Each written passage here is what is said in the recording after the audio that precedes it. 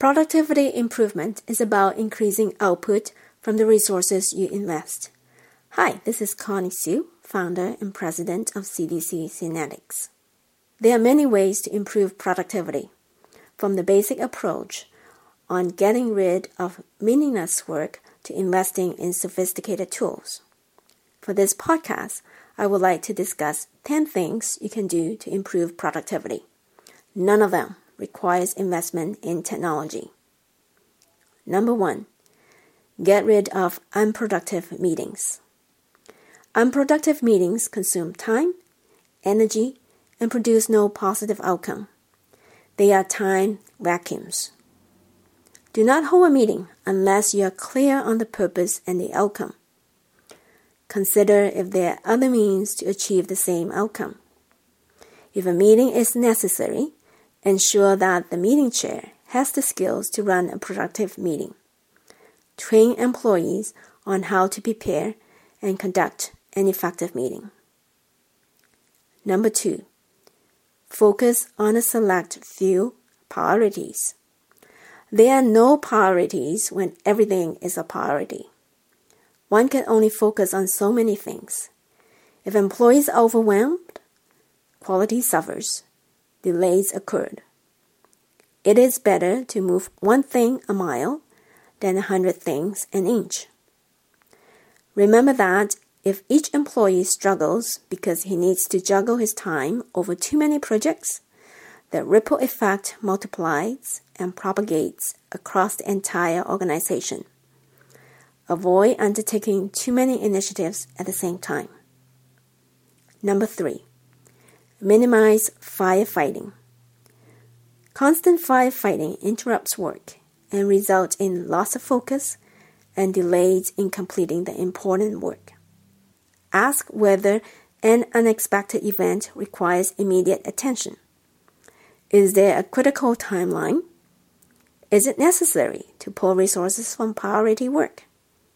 There needs to be a common understanding on what is considered an emergency, whereby justifying the need to interrupt planned work. Number 4, clarify criteria for decision making. Loosely defined decision parameters make it difficult to determine whether it is appropriate to approve a request. This creates disjointed and unnecessary work, lengthening the cycle time. This is particularly important in organizations where teams and committees are involved in decision-making. Employees may be subject to endless cycles of scrutiny when decision criteria are not clearly defined. Number 5, eliminate unnecessary reviews. How many levels of review are there? Excessive reviews do not add value. They increase time to completion and hamper morale. Instead, hold people accountable for their work. Train employees well to do a good job and minimize the need for review. Number 6, eliminate irrelevant business rules. Business rules add complexity.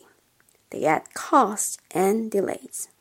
The fast pace of change in the business and the marketplace could render business rules irrelevant. Be proactive in verifying the appropriateness of the business rules. Keeping things simple helps to better serve the customers and drive efficiency. Number 7, simplify work processes. Cumbersome processes create confusion and frustration. Interestingly, employees are aware of the deficiencies that they deal with on a daily basis.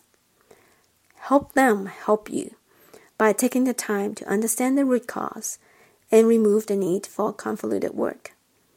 Challenge the status quo.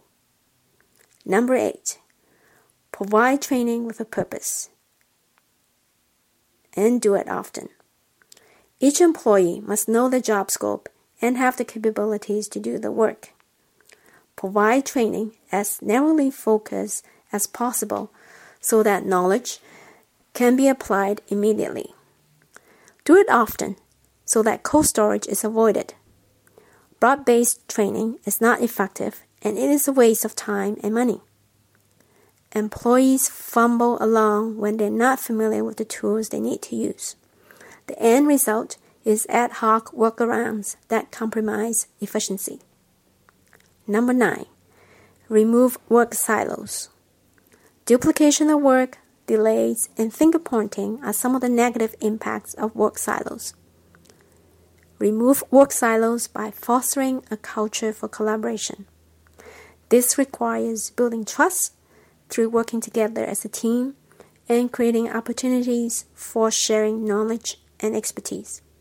Number 10, remove conflicting messages. When employees are unclear on the corporate direction and goals, they act on what they believe is best for the company. Every employee ought to receive the same message and has a clear line of sight of his work to the corporate objectives. Work with each level of key communicators to ensure that messages are consistent. Otherwise, resources could be misaligned and wasted on things that are not important. None of the above requires investment in tools or technology. However, you need a disciplined approach to understand the sources of inefficiencies and take action. Do not presume that a new system is a silver bullet for productivity improvement. Thank you for listening.